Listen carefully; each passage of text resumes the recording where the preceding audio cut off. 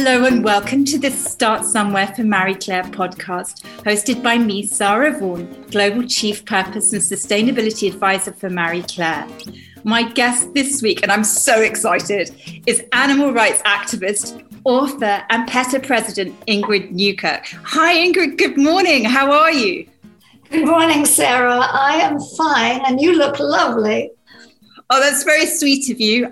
For those that don't know, I'm currently in quarantine in the UK and I'm still in my yoga kit. So that's very kind of you.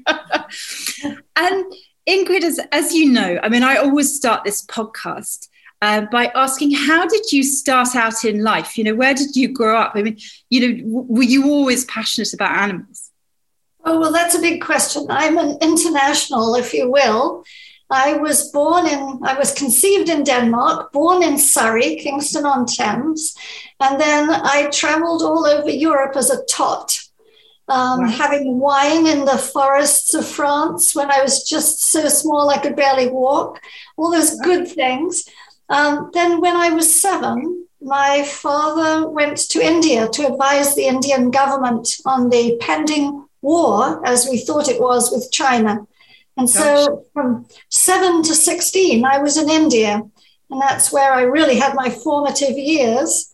Then I came back to the UK, then went to the US for a little stint, fell in love, came back to the US and eloped to Belgium with my American soon-to-be husband. And it's just been a bit like that. But I always adored animals. I felt they were fellow individuals. You could understand them. They could understand you if you put in a little effort. And when I was born, there was a dog already in my household, an Irish setter called Shawnee. And he and I were my parents' only children. And we slept together in my bed or his basket. We played together. We went in the car to see my grandmother, and both of us got car sick at the exact same time. And so we understood each other, and I grew up having an enormous compassion, as did my mother, for animals and trying to stop people from hurting them where we could. Yeah, I mean, that resonates a lot. I you know, when I was a child, I was just surrounded by a menagerie. I've always been passionate about animals, and they were really kind of like my close friends, if you like. And for me, for people to treat them badly was inconceivable. I mean, just absolutely shocking. And I just have such a great love for them. And even in quarantine here, I'm being visited by a very sweet cat who comes to check on me every day. and I've got lots of pigeons coming in the garden, and also a squirrel, which is just so I feel very blessed that, you know, Sarah, you can't see, but if I look over to my left, over there's a squirrel sitting on the windowsill saying, "Where are the nuts that were supposed to be here?" And it's because another squirrel took them. So obviously animals were your great love, like mine, from a very early age. But, you know, when and how kind of did you find your purpose? I mean, what happened? Well, I'm 72. When I grew up, it was normal. By the way, she does not look it. I really want her. She looks amazing. If that's true, that's filters. Thank goodness for those. When I grew up, you know, we were kind to animals. It was absolutely forbidden. I mean, ghastly to do anything cruel, but we didn't connect the dots back then, so we ate them. I had my first fur coat when I was 19. I had a cat hat that I cherished. I mean, we did all sorts of things that were harmful to animals without realizing. And I remember my father coming from Newfoundland and giving me a present. It was a mother seal statue with her baby seal, and they were made of seal skin. Oh, gosh. And you think back, and I thought it was lovely at the time. We just didn't get it. So when I moved to Maryland in the US, I became a law enforcement officer. And during that time, yes, I was a deputy sheriff. No, I love this. The gun, the whole thing. So Wow. one of my cases was on a farm where the people had abandoned everything and moved away. And I went out to look, and I found a little pig who was still alive. They had abandoned. And I took this pig out to the water pump and held her head up and gave her water, and then sent her to the veterinarian. And on my way home that night, I was really hungry. And I was thinking, I wonder what I've defrosted, because this was before microwaves. And I thought, oh, yes, I've got those pork chops. And then I thought, hang on a minute. I'm going to prosecute one person for cruelty to a pig. You knew, everybody in their hearts knows a slaughterhouse is an awful place, and the pigs there must suffer. So that became me as a vegetarian. Oh, and as everyone knows, pigs are very intelligent. I mean, they're as intelligent, possibly more so than human beings. And even being stupid doesn't mean you can be rude or mean or cruel to someone. Good Lord, we've known enough stupid individuals in our lives, but we should be respectful and kind. And then in the course of this, I did come across somebody who had set 2 steel traps behind what we call a convenience store. And in one was a squirrel. The squirrel was dead. And in the other was a fox. And we did save the fox. He had to have his leg amputated, but he rehabilitated. He was a wonderful, wonderful individual. And I thought, this is really ridiculous, because I have never thought where fur came from. And back then, there weren't animal rights activists. No one handed you a pamphlet or said something to you. And here they were in front of me, a squirrel and a fox. And I thought, oh, good Lord, what have I been doing? So that was the end of fur. And it went from there. Incredible. Absolutely incredible. And so, where did it go next? I mean, how are you live? I mean, you obviously had this kind of road to Damascus experience, bless her, with this little pig, and kind of, what happened from there? How are you living this purpose now? Well, what happened was, and I also went to inspect a laboratory, and what I found there was really deeply, deeply disturbing. I had never thought that horrible things happened in laboratories other than, as in a hospital or something like that. I had a very naive idea of a few animals used kindly and they were going to treat disease. And this really opened my eyes to the horror of it. And so I thought, I grew up caring about animals, being somebody who loves animals, and yet I didn't know any of these things about farming, about clothing, about experimentation. There must be a lot of people like me. And so maybe I'll start a little group and I'll show them what I've seen. And then I must do the homework for them and show what alternatives we have. Because back then you didn't go into the supermarket and find soya milk and oat milk and, veggie burgers and all these things. There wasn't faux fur, probably. Maybe for hippies, going to Afghanistan, they had a faux fleece or something. But I thought, I've got to do this and make it easy for people to really be kind, because those are the values that most of us have. We don't want to be cruel. So I started PETA, and it just hit a nerve. It just grew like topsy. It grew everywhere. It was wonderful that people said, yes, show me. How can I help? And I mean, PETA is now an internationally, renowned and spread organization. I mean, you how many countries are you in now? Well, I'd have to count, but we're in the Philippines, India, China, Australia, France, Italy, Holland, the UK, of course, US. We're all over the world. In some places, it's not PETA. It's that we help other groups who are on the ground. For example, in Thailand, spaying and neutering cats, desexing cats who are out on the street, or helping with emergencies like Mexico when they had the earthquake, or Tal Island when it had the volcanic eruption. But we're around. It's absolutely amazing. And tell us a little bit about the activities that you do at PETA, because obviously there's a big education program. There are all the books you're personally writing, and I've just finished your amazing book, Animal Kind, which just moved me so much. So obviously there's the education element, and you obviously do certification. So it really is about this premise of making, choices easy for people, isn't it? It is, because there's so many people in so many different stages of life and so many different walks of life. Different people are moved by different things. So we're very factual. We do undercover investigations. And so we go where most people will never go. We take you behind the scenes, and we show you how dogs are being killed in China for leather, and which is exported without a leather tag on it, of course, with the saying dogs. We take you into the alpaca farms in Peru to show where that material for jumpers and so on comes from. And so we do all this, the slaughterhouses, yes, the factory farms, the slaughter trucks, the laboratories mostly. And we've closed a number of laboratories down because of abject cruelty. But it's very hard to get into these places. But we feel we have the absolute responsibility to show people what they're paying for, because people have the power of the purse.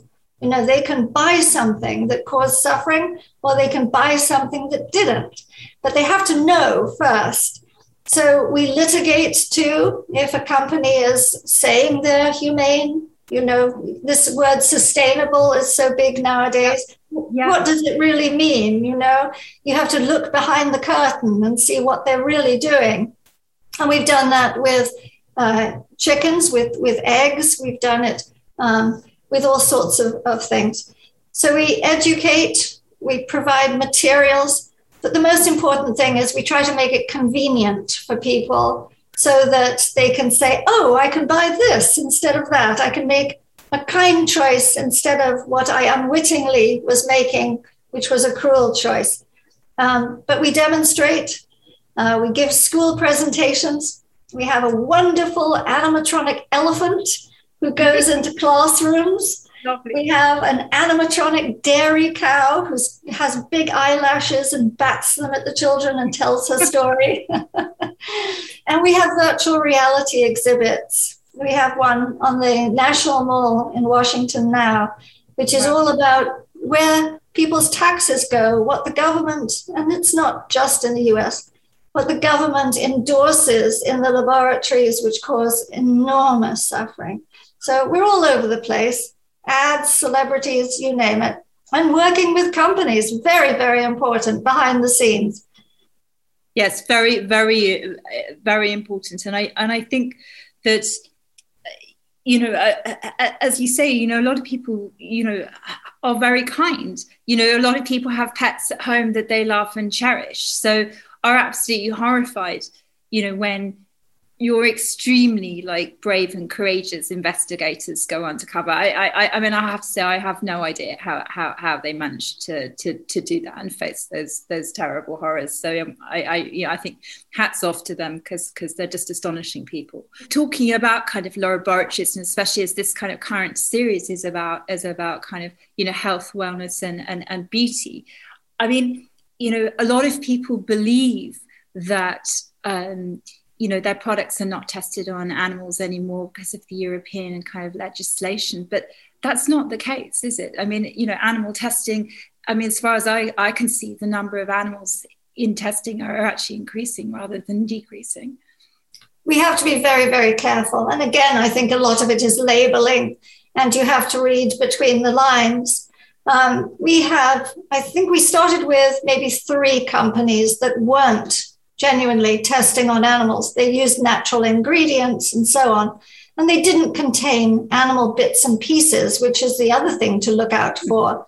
Right. Placenta and musk and lanolin and all that. You don't want these body parts and these exudates from animals in your cosmetics and in your beauty products. But from 3, we're now at over 5,200 companies that genuinely don't test.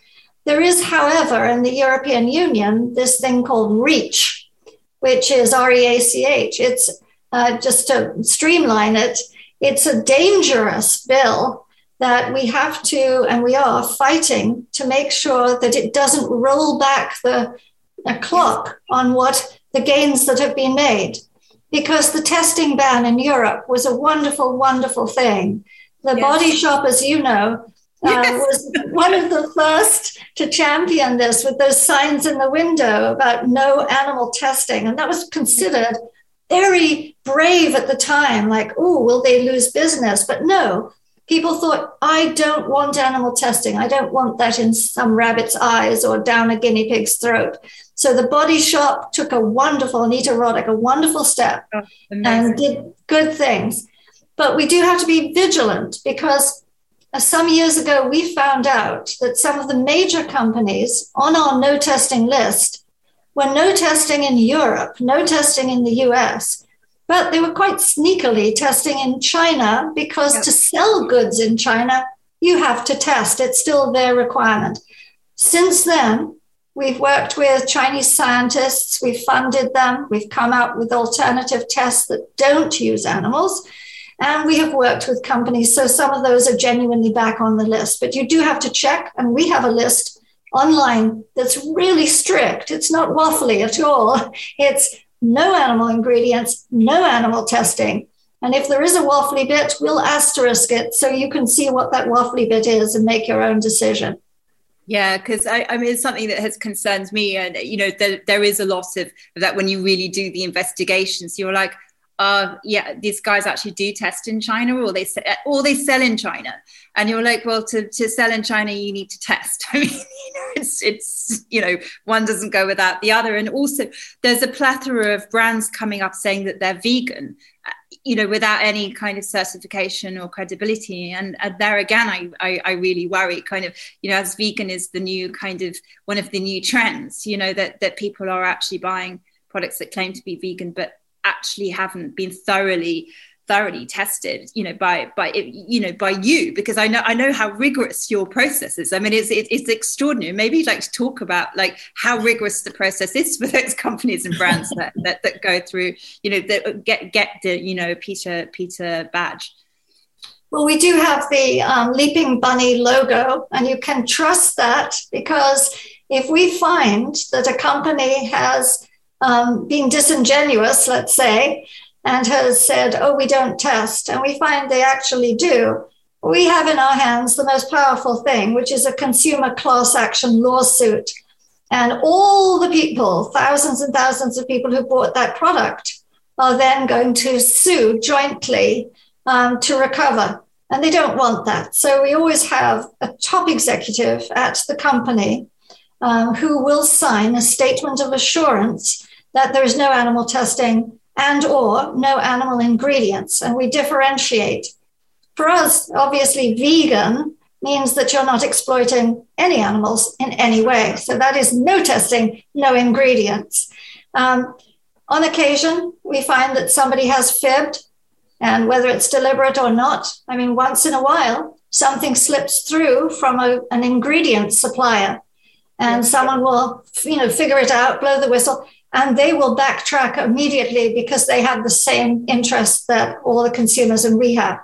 But you do have to be careful. It's a great step if you see vegan from something that isn't marked vegan. I mean, you know that you've got a 97% chance, if not greater, of having something that genuinely didn't hurt animals.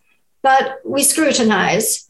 And in fact, there's just a company now that, of all things, is making rawhide chews for dogs that are marked no hide as an alternative to dog hide from China. Right. But it turns out chemical analysis shows it's actually hide. So that's a total out and out fraud. Yes. So we always ask, you know, have a little look.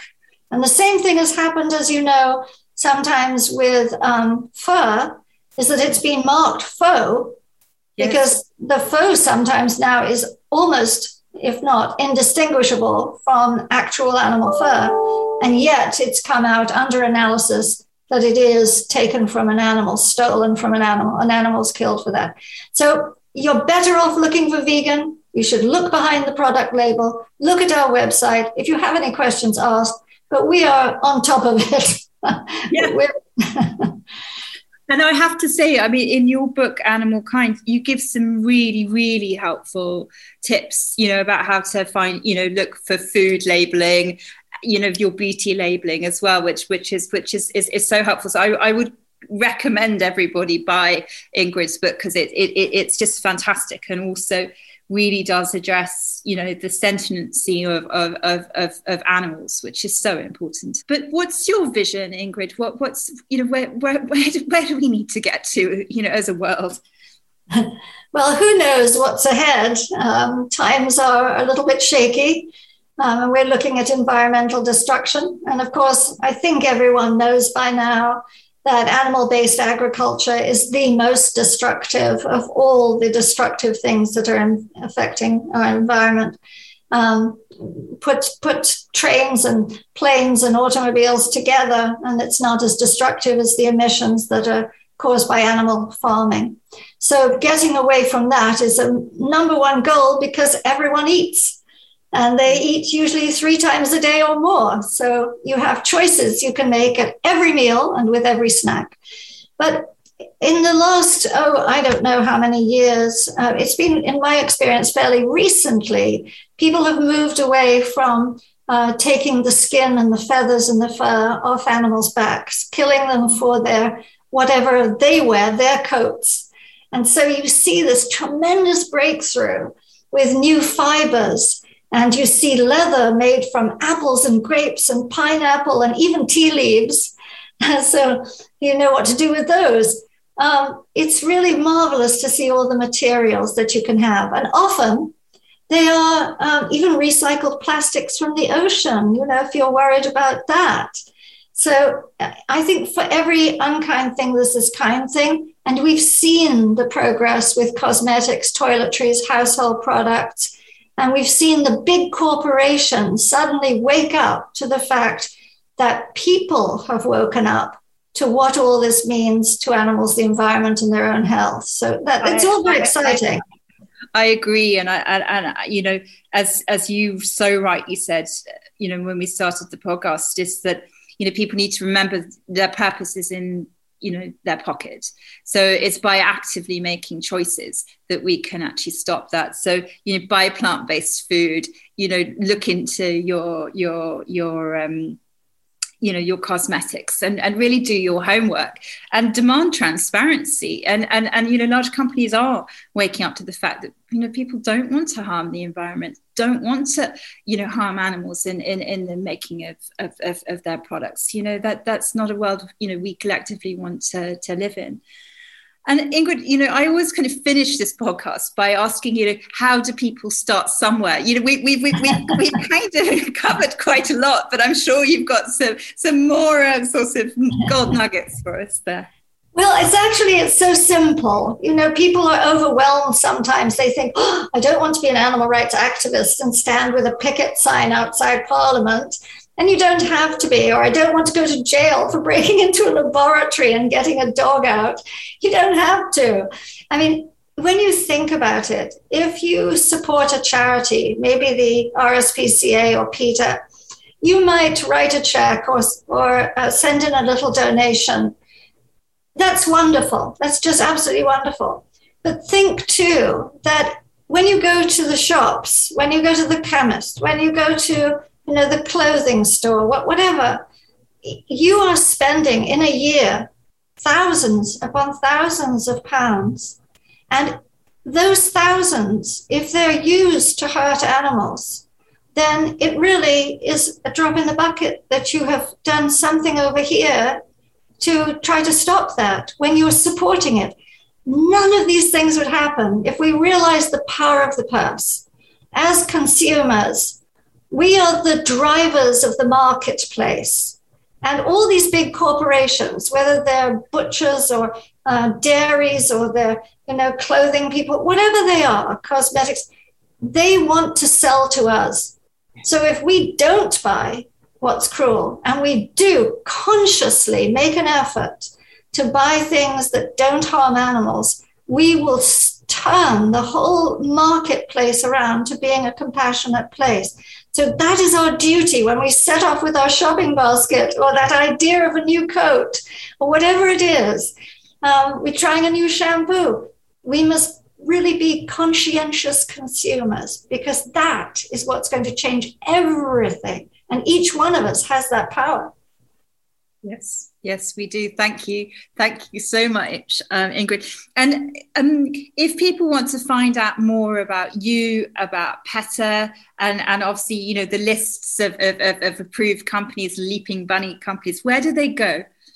Well, PETA.org is the easiest thing to remember, but we've got PETA UK, of course. We've got all the other countries too, but PETA.org is easy. There are lists there of clothing, shoes, cosmetics, everything, alternatives to almost anything you could imagine. And I think it'll be eye-opening, because it's the use of animals in films, it's the use of animals in classrooms, it's things you've never even thought of. And then you think, oh, well, I know someone who does that, and I can make a difference if I just let them know. So yes, come to PETA.org, please. And my book is Animal Kind. Yeah, it really is a must read. It was just absolutely just, you know, one of the most gorgeous books I've read, and I learned so much. And you know, Ingrid, I just wanted to say, like, you know, a very heartfelt thank you, you know, for all you do on a daily basis. It's not always easy, and you know, you see some very distressing things happen to beautiful creatures. You know, just really sorry, I feel a bit teary, because, you know, as you know, I love animals so much, and you know, really thank you for everything that you do, and for inspiring us, and also for, you know, just, you know, if you like, making this mainstream, because, you know, when you started, I mean, it was probably a little bit, everyone's a bit like, this is a bit weird. and to have that kind of fortitude and resilience is really remarkable. Thank you. Thank you very, very much, Sarah. Thank you.